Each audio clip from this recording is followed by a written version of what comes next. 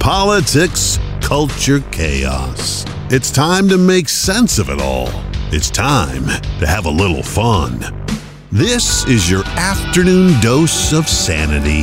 This is the Rich Zeoli Podcast. Well, it turns out that the White House has complete confidence in all the generals who testified, which means, I guess, generals better start looking for another job, because it's usually Washington speak for, oh yeah, you're done. You're done. Psaki says President Biden has absolute confidence in Chairman Milley. Right. Hey, good afternoon. How are you? Welcome to the podcast. Hope you're having a great day today. Appreciate it. Finally today, Jen Snarks confirmed that the general's recommendation was that yes, 2,500 troops stay in Afghanistan over a short period of time. That happened just moments ago, actually, at the White House press briefing, which is why I always bring this podcast to you in the afternoon, because all of the news happens in the afternoon, and I want to make sure you get it. You don't miss a thing. Also, there's some news around Fauci, too. There's some news around Fauci that comes up. What did I say? Fauci? Fauci would be a better name than Fauci, actually. A ficus plant would be better than him at this point. He's just lost so much credibility, this guy. All right, let us begin with something General Milley said today about the Taliban takeover of Afghanistan and what that means for the world and the jihadis in general. Because the jihadis are all in a club, obviously. It's a jihadi club. And not only is the guy Haqqani the president of the jihadi club, he's also a member. And now they're all in charge and emboldened, and they're fired up and happy. Take a listen to what General Mark Milley said today. It coming as fast as it did. I thought it would be a matter of into the fall or into the winter. I did not see it happen in 11 days in August. Thank you. General Milley, I appreciate your candor about this being a strategic failure. How does this embolden al-Qaeda, ISIS? What does it do to Russia, China, and Iran, seeing how we responded in this retreat? I think the Taliban sitting in Kabul significantly emboldens the radical jihadi movement globally. The analogy I've used with many others is it likely will put a shot of adrenaline into their arm. Their grandfathers defeated the Soviet Union in the war in Afghanistan many, many years ago, and they are taking this on their own networks right now and declaring it a major victory. So I think it's a big morale boost.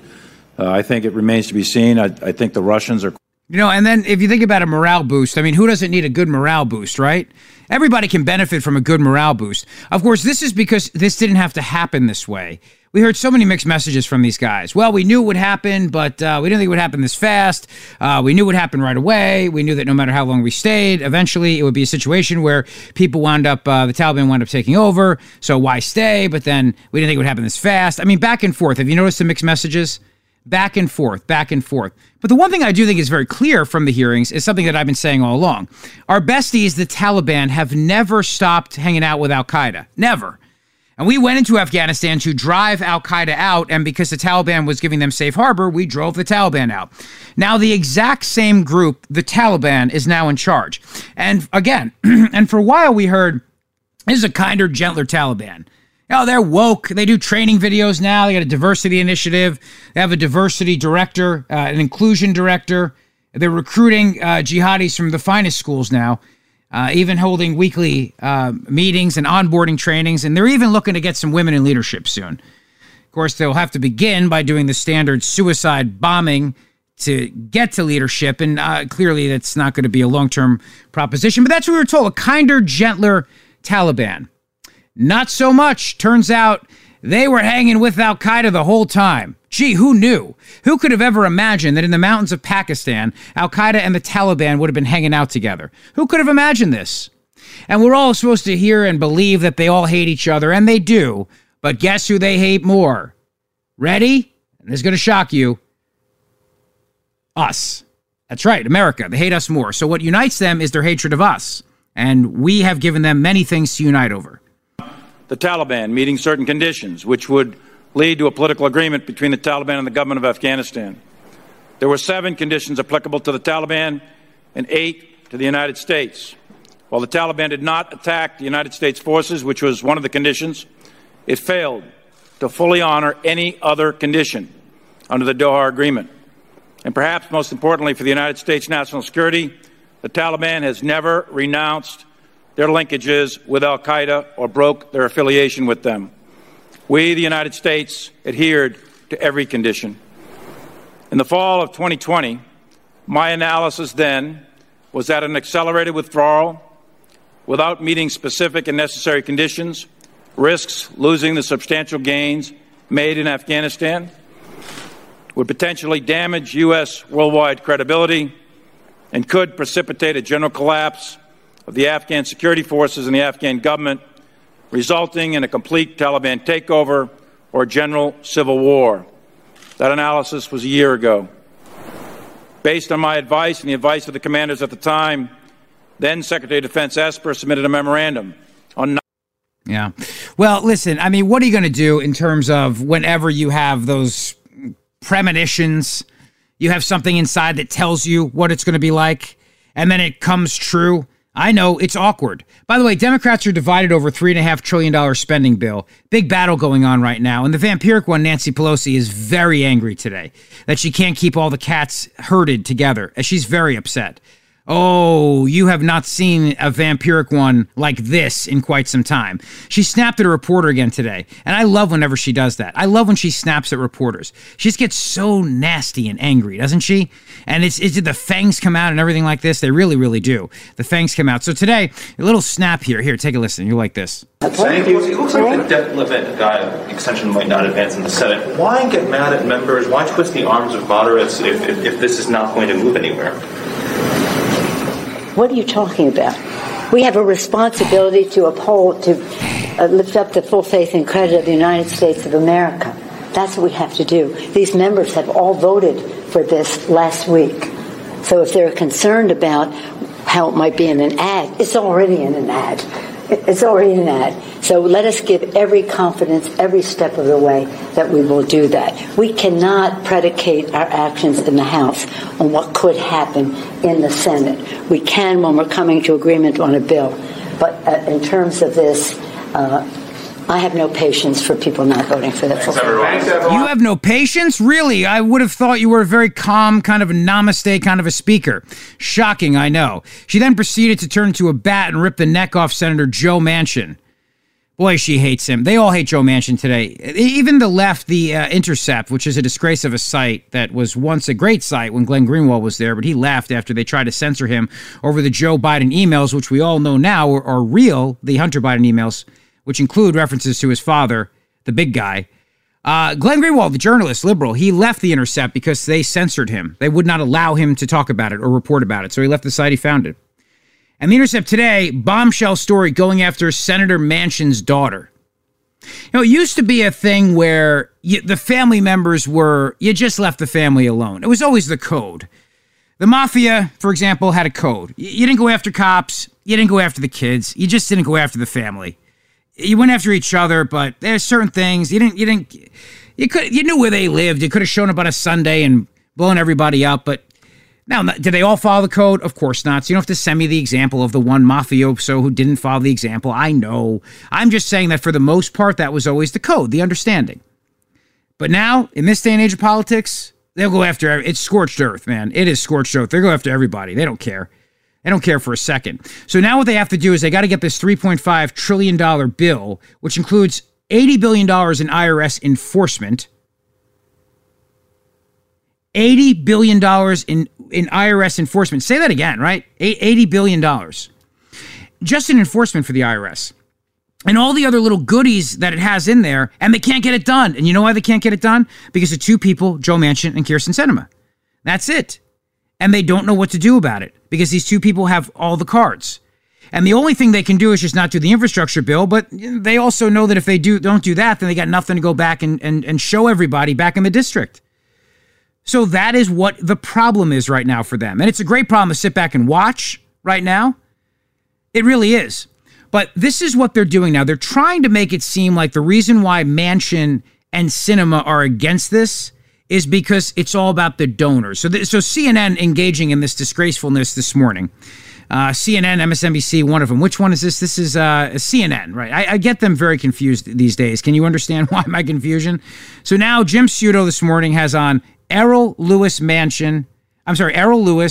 and a couple of other people And this is what they said is they disgrace Senator Manchin and Sinema. They try to besmirch them just because they don't want to go all in on their crazy, kooky, socialist, liberal nonsense.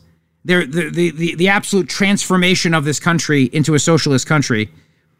They start playing scorched earth. It's certainly, they're getting down to the wire right now.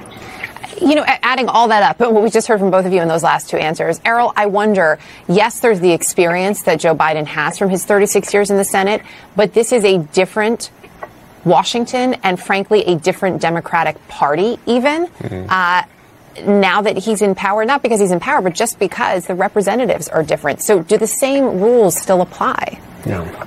Oh, sure. Some of these are the very basic rules of politics. And by the way, when it comes to Senator Sinema, Senator Manchin, you've got to look at their donors. You've got to look at the industries that are supporting them. It's not about the top line number. It's about particular things that those special interests do not want in the bill. That's what's actually being negotiated here, not a big number. But that doesn't change, and I think the president is well aware. Hang on. I got to ask the obvious question. How about what the special interests do want in the bill, which is part of the reason why they're opposing it? Is because there's so much pork and nonsense in this bill because of special interests. Don't you love how these guys act like, well, if you're opposed to this bill, it's because special interests got to you. What if you're loading in billions and billions and billions of dollars for special interests? Then that's what? What do you call that? Oh, that's good liberal government. That's just being good liberals. That's all that is. Come on, good lefties. Please, these people are such frauds. Joe Manchin and Kyrsten Sinema are trying to stop this. And because of that now, they're sleazy and they're controlled by their donors, et cetera, et cetera. Let me back this up about 10 seconds for you here. Being negotiated here, not a big number. That doesn't change. And I think the president is well aware of that. Those are very sensitive negotiations that'll have to happen behind closed doors. But that's what this is, in the end, going to really all come down to. Errol, you seem to be suggesting that donations might move legislation in Capitol Hill. I can't imagine. What? I don't know why Senator Sinema, with all of that pharmaceutical money, might be trying to sort of kill this expansion of the Medicare benefits. Yeah. We'll find out why eventually, I think. Outlandish. Errol Lewis, Rachel Bade, thanks very much to both of you. Yeah, there's no way that any lobbyists, any donors got money put into the bill. Right? Yeah, of course. Now, here's what just a few moments ago, Senator Manchin was asked a question on cutting a deal on reconciliation by tomorrow's House vote on infrastructure. He said, no, it's not possible. He said there was no deal to move these two bills together in his mind. Never heard of it, he said. The two of them together? Why do you think we work so hard to separate them? So that's where things are right now. And of course, Democrats are spelling doom and gloom for the world and for the earth and everything's going to die. We're all going to die. I say it doesn't matter because we're all going to die anyway. Because of climate change. So any day we get is a gift, as far as I'm concerned. It's a gift, no doubt about that. Back to Afghanistan and the issue here. So I mentioned to you that Snarks has finally now acknowledged that Biden was given advice to keep a force in there, 2,500, 3,500 people. We now know that, right? But how about this? The fact that the president told George Stephanopoulos one thing. His generals go before the Senate and the House and say an entirely other thing. The defense secretary, chairman of the Joint Chiefs of Staff. And as I pointed out this morning, to me, that's the big story here. It's the fact that clearly they feel it's fine to contradict the commander-in-chief in a setting like that. They're not afraid of it. They're not afraid of him. And they certainly don't want to get painted with the brush of this Afghanistan failure. And that is an interesting question. What do you think of that, White House? What do you think of the fact that the president was just contradicted by his own people, his own team, and not just one, but all of them unanimously, making it very, very clear that they told him to keep a force in there. Otherwise, this would be a disaster. This would be a gigantic cluster FS show. And it was. And so Snarks was asked about that today. It's not an easy question. It was about sustainability. He was not saying that nobody told him 2,500 should remain. Well, Weijia, I don't think we need to dumb this down for people because this is a really important issue. What we're talking about here was an initial recommendation in the short initial period of time of having a troop presence that would continue. Not a surprise, the recommendation over the course of the last 20 years from the military has been to maintain a troop presence. You could argue that's their job to maintain that. Yeah. Well, so that's not really what the president said on George Stephanopoulos' show, is it? And now the whole idea of, hey, the military just always wants to stay everywhere around the world.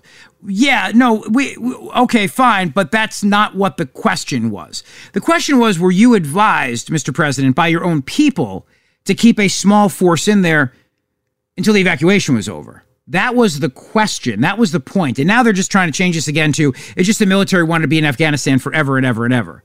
And you see, this is the game. This is the game that is played all the time by these people because they don't want to be honest about it. But they are failing. I mean, it's just failure left and right with these people. It really is. Not only are they failing in Afghanistan, they're failing getting their domestic agenda through. It is amazing how this is happening. And you could argue it's like a TV show, a bad TV show. And Democrats are hoping that somebody can do a Deus Ex Machina and get them out of this. But I don't think that's going to happen anytime soon. It is like a TV show. And Snarks is the main character, although I'm telling you right now, I think Jen Psaki, she's going to leave the White House and make so much money. So don't feel bad for her. I really don't feel bad for her. She is going to make a ton of cash. And look, I mean, every White House press secretary goes on to wind up doing quite well in life. It's a tough job, no doubt about it. It's a tough job. You have to go out there and you have to take the slings and arrows and you have to comment on everything the president said. Oh, right. The president hasn't said anything on this. Right. Okay. Right. So let me go a step further here. Unlike other press secretaries who had to go out there and maybe clean up what their boss said, her boss, the president, doesn't talk to anyone. When was the last time Joe Biden discussed Afghanistan? I don't mean coming out and reading something on a screen, turning his back on America and walking away. I mean, when did the president actually come and sit down and have a conversation about this? You just had the chairman of the Joint Chiefs of Staff, the top general, Secretary of Defense in front of the Senate, directly contradicting him. Did it again today in front of the House of Representatives. Where is the president coming up to the podium and answering questions? Where's the president coming out and going, listen, buck stops here, buck stops with me? No, they do these very scripted events. Lately, if you notice, there's no questions anymore.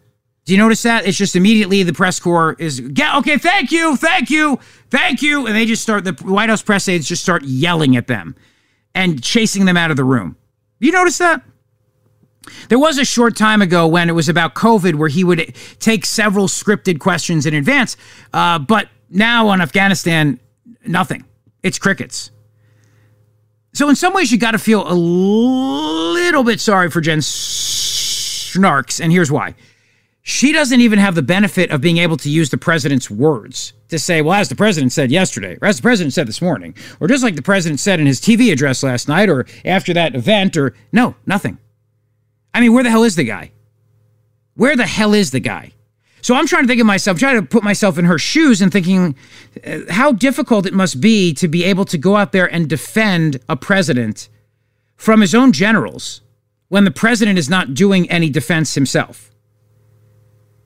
Certainly not doing himself any favors. That's for sure. So she compared it to a TV show today. I think what you're going to continue to see for this moment of time, Kelly, is a lot of these private conversations and discussions with a range of members about how to move things forward. And yes, he's the first to tell you that we need to continue to communicate with the American public about what's in these packages. But if we're talking about this period of time, over the next 24 hours or so, I would expect you to see him continue private conversations, and that's how he'll spend his time. Private. Yes, thanks, Jan. How confident is the White House at this point of a vote on infrastructure tomorrow, or do you think that could slip into next week? Have you gotten any assurances? Well, this is why we all came to Washington. It's like an episode of a TV show. I'm not in a position to lick in a crystal ball here. Which TV show? Maybe The West Wing. If something good happens, maybe Veep. If not, I'm not sure. I will assess tomorrow where we stand. In all seriousness, Catherine, we're not in a position. By the way, let me just make a point. The difference, though, is that in The West Wing, you saw the president all the time. President Bartlett was there all the time. Played by Martin Sheen, great show. In fact, if you have not seen it, I highly recommend it. I think it's one of the best shows ever made. Obviously, I'm a political guy. And look, go into it knowing it's going to skew left, obviously. It's Aaron Sorkin. It's his project, but it's great. And I think it's the most realistic political show I've ever seen. I think it's fantastic. Great show to watch. Now, it gets dumb at the end, like all shows. Eventually what happened is I think Sorkin got busted, I think. There was this whole thing with mushrooms or something, if I'm not mistaken, at an airport. Anyway, he left the show. When he left the show, it went downhill big time. I think there was actually an episode where President Bartlett was having to deal with a comet coming to crash towards the Earth, and maybe he called up Bruce Willis and Ben Affleck. I'm not sure, but it got very dumb towards the end. And then there was this whole other episode with Jimmy Smits, and he was running for president. And anyway, you don't even know what. The first 2 seasons, though, amazing. And The West Wing's great, but the president's always around. Now, Veep is very funny. And the only thing that this White House has in common with Veep is that you never see the president. Nobody sees the president on Veep. That's part of the joke of it all, is that Julia Louis-Dreyfus, at least in the early part of the show, she's vice president, completely ignored by the White House. The guy from the West Wing comes in and just makes fun of them all the time. Jonah from the West Wing comes in and just mocks them all the time in the old executive office building, the Eisenhower executive office building where the vice president's office is, because they have no access whatsoever. It's pretty funny. That's the only reason why I can't say it's like the West Wing. But yeah, I guess it's a little bit like Veep, because in this case, the Veep is actually probably running the country, even though in that show, the Veep had no power. But on the consistency here is that you just never saw the president, ever. And I said before it was 2:46. It's 3 o'clock now. Expect our team, the president, just to give you an update, is going to be working around the clock. Oh, yeah. The rest of the today, I'm sure overnight, into tomorrow morning. Yeah. And we're going to be working in lockstep with Speaker Pelosi. He trusts her implicitly. He knows that she knows what her caucus needs. There's a shared commitment to winning this vote. But right now, I just can't look into a crystal ball quite yet. Yeah. I mean, I'm sure Biden's going to be working all night. All night. What do you think? I mean, to the wee hours of 7 p.m. Probably, I would think that. I mean, it might be a late night for him. 7:30, 7:15, something like that. But let's be honest here. Does anybody really believe that they're going to be working late at night? So in some ways, I think Jen Psaki is actually the president. We never hear from the White House chief of staff either. Where's Ron Klain? Where's he in all this? You've got... I love how everybody's blaming Republicans for the fact that the United States might run out of money again, the dumb, phony debt ceiling that, of course, they're always going to raise. But I love how everybody's blaming Republicans. Where is the president? Where's the White House chief of staff? I know they keep saying, oh, we're working behind the scenes. Behind the scenes, very, very much behind the scenes. They are working really, really hard behind the scenes. And I don't know about you, but seems to me like is another reason why late night comics really still to this day miss Donald Trump in a big, big way. Let's cut through the BS. This is the Rich Zeoli Podcast. Stephen Colbert last night making a joke about Trump getting a colonoscopy. Trump didn't want his colonoscopy known to the media, so he wouldn't be late night's butt of a joke. Are these guys ever going to stop making Trump jokes? Saturday Night Live just hired an impersonator. Talked about this on the morning show the other day. They just hired the greatest Trump impersonator of all time. Guy is pretty good. Maybe I should play some audio of him someday. But I guess the point is that they are obsessed with him. They cannot quit him. They can't quit him. Jimmy Kimmel made a joke last night about the president being soothed by the play Cats. Remember I told you about that in yesterday's podcast? Because it's the only musical that grabs you by the pee. These guys cannot give him up, man. They love him. They just cannot. They cannot give him up. It's amazing. Kimmel, the hardest thing about Trump's colonoscopy was getting the camera around Pence's nose. How do you make jokes about Joe Biden if you never see Joe Biden? If Joe Biden never speaks? If Joe Biden never goes on camera? If Joe Biden just hides all the time? How do you make jokes about it? It's very difficult, isn't it? It's very difficult. But one of the things I think is pretty important to realize, though, is that Democrats are getting very nervous about this. This fiasco of Afghanistan, the one thing that these generals have all made very clear, and you know this, is that they said, I got nothing to do with this, all right? This is not me. I told this guy, do this way, and he did not listen. He didn't listen. So now that that's happened, and they've made it clear, we told the president, Taliban's going to take over. They're still in cahoots with Al-Qaeda. We need to stay. We can't just leave. If we leave like this, it's going to be a disaster. We have to stay until everybody's out. We told him all these things, and he didn't listen to anything, and it's a disaster, and it's not on us. Now that they made that clear, And now that you've got a situation where you have this massive battle in Washington going on between the socialists and the last two progressives in the Democrat Party alive on this earth, Kyrsten Sinema and Joe Manchin, you've got very, very angry Democrats, like angry Bernie Sanders. $5 trillion plan passes first. Senator Bernie Sanders urging House Democrats to vote against the infrastructure deal until another is reached. My fear is that if the dual agreement that was reached is broken and we just pass the infrastructure bill, the leverage that we have here in the Senate to pass the reconciliation bill will be largely gone. And I think the one hope we have is to say, look, if you guys want to pass the infrastructure bill, I want to pass it. You want to pass that? You're going to have to deal with you're going to have to deal with reconciliation. You can't just keep slow walking this thing. See? Meanwhile, Democratic Senators Joe Manchin and Kyrsten Sinema visited the White House yesterday. The president spoke with Sinema in the morning, then separately with... Did he, though? Or is that just what they told you? Did the president really speak with them? And Bernie's calling all the shots, and he's making it very, very clear. You want infrastructure? Then I want reconciliation. You want that? That's the deal. Because Bernie's in charge. It's Bernie's baby now. Make no mistake. This is Bernie's party. This is Bernie's country. He is in charge. And how scary is that, right? It's freaking terrifying. You know what else is terrifying? The fact that image of him on Inauguration Day with those mitts, that's a Halloween costume now. A sexy Halloween costume. Those big mitts and a mask on. You could be Bernie Sanders too.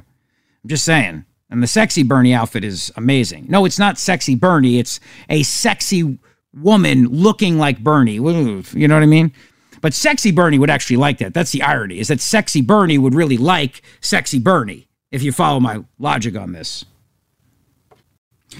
So I mentioned to you that I like to sometimes go a little bit in depth on a topic or two on these podcasts, which is fun. Lawyers and scientists are building a case for why natural immunity should be treated the same as vaccination. There's obviously a big battle going on, a big debate about people who don't want to get vaccinated but have had COVID, and they have what is called natural immunity and antibodies. And if you say anything out there, if you say a single word, that, of course, goes against the party-accepted line on vaccines, then you're shut out and you're shunned. That's what happened to Nicki Minaj. It's what's happened to a couple NBA players, because everybody just has to say the same thing, and they can't deviate from that at all. But a few months ago, if you remember, Senator Rand Paul, as a doctor, said that he believes that natural immunity should be studied because we can find out if it's actually even better than vaccines, in which case then we don't need to vaccinate people who've had COVID. And you can vaccinate other people around the world, for example. He was blasted for that. What a pariah to even suggest such a thing. Same thing that Dr. Nicole Saphier has recently suggested as well. We should be studying natural immunity, figuring this out. Let's understand this. How long does it last? Is it more effective than vaccines? Let's find about it. Let's understand this. That's what needs to happen. So, one of the things that I think is important is that as we look at this now, there's a real question about, can you get fired for not getting a vaccine? And it seems like the answer to that is yes. But the question is, can you be fired because the government is forcing your employer to fire you? That's a whole other question. And what Biden wants to do, which is completely illegal, I think, is he wants to force companies to make you get a vaccine by fining them $70,000 to $700,000. But the question becomes, what if you have natural immunity? What if you're one of the people that has had COVID and you have natural immunity? Is it not worth discussing whether or not you may not need to be vaccinated? Is it not worth discussing that? I'd like to have that conversation. Wouldn't you? Because actually, if it turns out that people who've had COVID have stronger immunity than vaccinated people, I definitely want them around the office place. Wouldn't you? Isn't that a logical, common sense thing? If you're going to protect the herd, if that's the idea, is herd immunity, the whole concept of herd immunity is not that every single person in the herd, think about it from a cow perspective. That's where really the concept comes from. The wolf's going to get somebody, but it's, can you protect the majority? So they all surround each other if there's an attack coming, and they try to protect the herd as much as they can. It doesn't mean that nobody's going to get eaten that day. Somebody's going to get eaten, But the whole concept was of why we'd vaccinate 70% of the population, why we would inoculate 70%, is the idea that that would be enough to protect the herd. For the 30% that are not vaccinated, the 70% that are can protect them.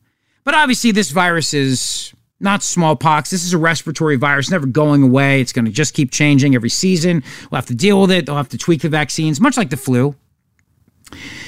But the question, of course, then is, if the goal is protecting the herd and not just virtue signaling to force people against their will to get a vaccine, then wouldn't you want people around the herd who have the strongest immunity? And if it turns out that natural immunity is the strongest immunity, I want them around the herd. I want them around. I don't want to shun them. I want them protecting the rest of us. Obviously, that's common sense. But we're not allowed to have common sense because the left has decided that anybody who says a word about vaccine that isn't exactly what they want to be said needs to be shut down. YouTube today, in an act of just brazen censorship, like they care, came out today and said that any content, and all content, that has anything to do with vaccines that they don't believe to be truthful will be banned. Indefinitely. Banned. YouTube is banning prominent anti-vaccine activists and blocking all anti-vaccine content. But what do you define as anti-vaccine? That's the question. What is the definition of that? I understand Robert Kennedy Jr., for example, who's a prominent, as described as one of the leading anti-vax guys in the country. Okay, is it that, or is it Rand Paul who questions whether or not people who've had COVID and have natural immunity need a vaccine? Probably both. It's probably both. And I don't know about Robert F. Kennedy, and I don't care. So don't email me about it. I could care less. But that's just my point, though, is just simply that, are we just going to lump everybody together? Or are we going to try to be logical about which content we ban? Or here's a novel idea. We don't ban anything. We let the marketplace decide, because we let the most ridiculous content of any subject be out there. Because the more ridiculous content is usually when people realize it's ridiculous. If you hide all the ridiculous content, then it goes underground. And that's not a good place for it to be either. But Biden's mandate right now, and this is something scary too, because Australia is nuts. Sydney, Australia. Sydney's unvaccinated have been warned of social isolation when COVID-19 lockdown ends. So what they're going to do now is anybody who's unvaccinated in Australia, you will be treated, go away, stay on the sidelines. You can't join the rest of us and hang out with the cool kids. But again, I got to ask the obvious question. What if they've had COVID and have natural immunity?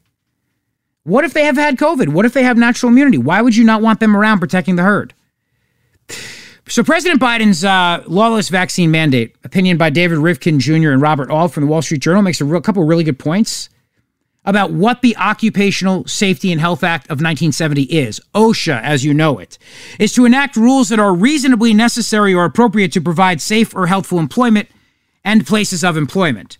But the Biden mandate is unreasonably and unnecessarily broad. As announced, Biden's mandate applies to all employees, even those who work at home, as millions have done during the pandemic. It's simultaneously too narrow, failing to require vaccination for contractors, customers, and other non-employees who may be present at the worksite. It's also overbroad in another way. Previous COVID infection doesn't excuse employees from the vaccine requirement. Natural immunity tends to be more robust and longer lasting than vaccinated immunity, according to Dr. Marty Makary of the Johns Hopkins School of Medicine. I've had Dr. Makary on the show many times, as you know. Dr. Makary says there's evidence that people with a natural immunity are at a heightened risk of vaccine side effects caused by an augmented inflammatory response. For these reasons, lawsuits have already been filed challenging employer vaccine mandates as applied to employees with natural immunity. And those lawsuits should continue, because the real question is, why would you force them to get a vaccine, especially knowing that there could be side effects, there could be ramifications?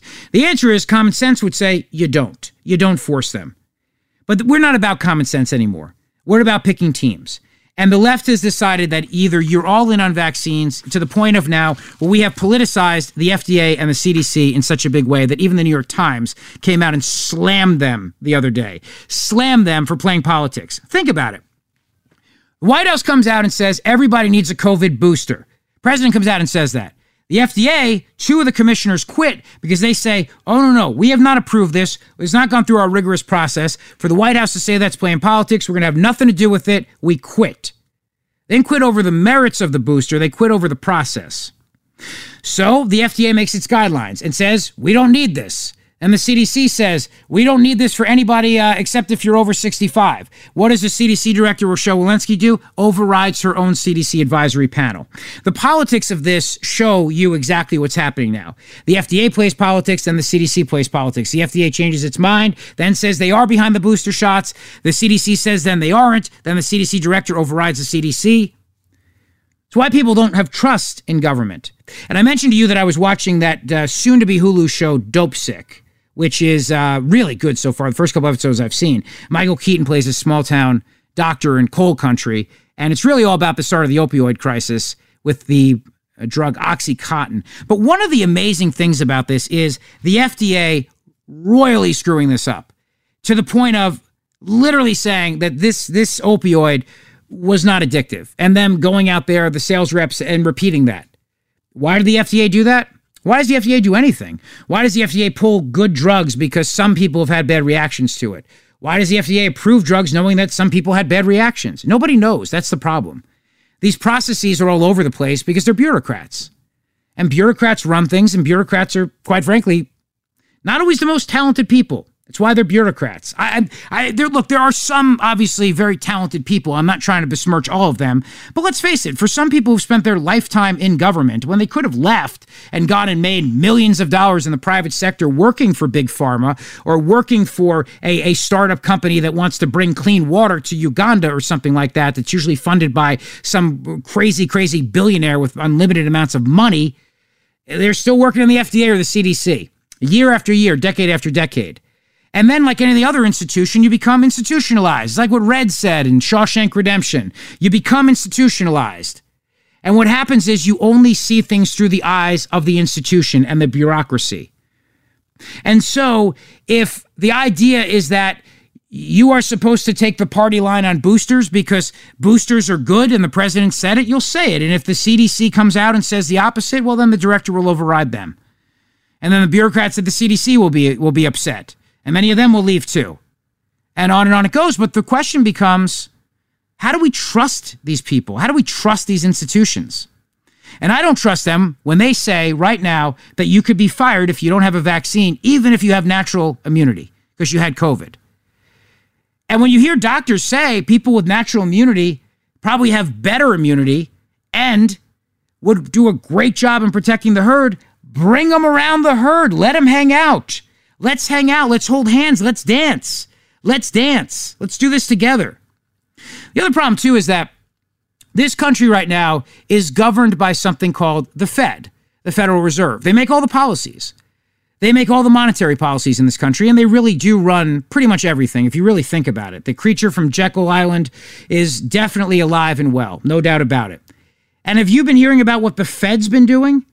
Like, for example, Dallas Fed president, the president of the Dallas Fed, Robert Kaplan, said Monday stepping down from his position following a controversy over his stock holdings.